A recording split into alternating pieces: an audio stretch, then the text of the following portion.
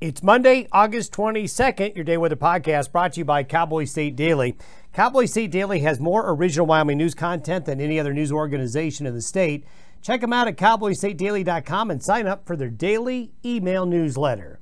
Well, we're just going to be going through the motions, folks. We just have a typical mid to late August weather pattern. There's really no other way to describe it. This is exactly what we'd expect to see this time of year. We are going to have thunderstorm activity again along and west of the divide, but it will expand east as the weekend wears on, as the week and into the weekend wears on. Over the weekend, we did see some very heavy rains in parts of western Colorado, parts of Utah. Moab seen a flash flooding in Arizona, and some flash flooding activity in Colorado. The better moisture stays west of the divide to start the week. But as we go through the week, we have a little bit of a trough and a front coming in, so it'll be a touch cooler by the end of the week. It'll be warm, but it won't be hot. Really, it's kind of Goldilocks weather for mid to late August. We have new La Nina information. We shared some with you on Friday, but we actually have the new modeling data to show you for the next 6 months ahead. Beautiful shot here out of New Plymouth, Idaho, of some sunset activity, just a little bit of forest fire smoke with some monsoonal moisture leads to just beautiful sunrise and sunset action. Thanks for that photo. Just a great way to start your Monday with a photo like that. Here's your satellite photo showing that moisture along and west of the divide here. We have a little bit of an upper level low over western Washington, and we have this dry air along and east of the divide, then dry air back here into the Great Basin for now. Now, it does look like the monsoon may be fading a little bit, and it really isn't. It's got some legs left to it. We're just going to continue to see a lot of high humidity air from the desert states along the Gulf Coast and into Texas. Today, you see that upper level low into the Pacific Northwest, a bigger low in the Gulf of Alaska. The high retreats to the west of California.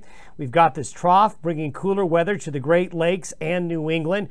This is by no means a dirt burner type weather pattern for this time of year. It can be really hot this time of year, but really we don't see anything excessive, as we are going to be looking at a lot of the nation, and I'll show you here in a little bit, actually having cooler than average temperatures in areas that have been very hot this summer.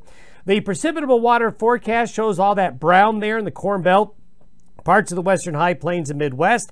Look at all the green here from Florida into the mountains of Colorado and areas across the northern Rockies and points west and a little bit north and south of that line. That's where the thunderstorm activity is going to be by the end of the week.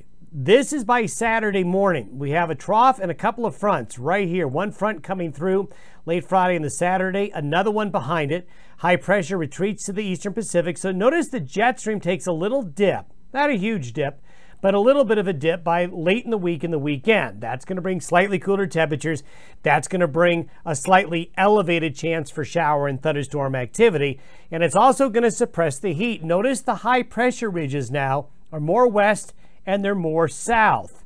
And so this is something you tend to see as we get to the latter days of August. By the end of the week, notice we've got deeper moisture getting further out east of the divide now. We still have a pocket of dry air here, but in these green and blue areas, thunderstorm coverage will increase a little bit as that subtropical moisture is still going to be feisty and still hanging around a little bit. This is the precipitation forecast through Friday. What really jumps out is look at this axis of heavier moisture that goes across the southern tier of the United States. Now, you've all been hearing about how hot it's been in Oklahoma and Texas. Well, it has been. However, their summer heat's over. The really excessive heat that Texas and parts of the southern plains had in June and July, well, the rest of August will be cooler and wetter than normal, as a lot of subtropical moisture will be bottled up kind of with really nowhere to go along the Gulf Coast from Florida. And this doesn't even include yet the increase in tropical storm and hurricane activity that's going to hang on later on. We continue to have this dry hole and that drier air over Kansas, parts of Nebraska and eastern Colorado. This moisture right up here into Montana, the Dakotas, into the Pacific Northwest, and maybe getting into parts of Idaho and into the Great Basin states is part of that trough system that slowly moves in here mid to late in the week. Wanted to show you, these are the temperatures for the 5-day period from Wednesday through Saturday. And it just shows you, look at this. This is just a reversal, especially in Texas and Oklahoma, from what they had earlier in the summer. Temperatures relative to the 30-year average will be warmest in the northern plains, the Pacific Northwest and Northern Rockies, and in the western Canada, although these temperatures, at least these temperatures here, really aren't that far off of their normal values. Wanted to show you the latest prediction of what the La Nina El Nino forecast is. This graph looks a lot like what we've been showing you over the last couple of months. Couple of subtle changes though. What I want you to look at is the solid green line. The solid green line and also that red line. See that solid red line? Those are kind of the two lines I want you to look at. But the red line is what we call the dynamic average.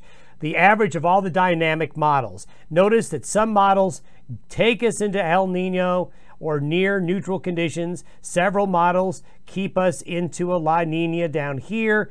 But if you average them out, which is usually the best way to go, we continue to see that as we get into December, January, and February, we will be in what's called neutral status. We're still going to see colder than average sea surface temperatures, but we'll go below that negative 0.5 Celsius anomaly. And as we climb into late winter and early spring, we go neutral or slightly above. And this is the tendency we've seen over the last several model runs. We saw this last year. The model ended up being spectacularly wrong. However, we're more confident that this La Nina will extinguish itself sometime between December and February, and will go into neutral status, which is great news for the central and western United States in terms of reversing the drought and getting us into a weather pattern that's better for moisture late winter and spring of 2023.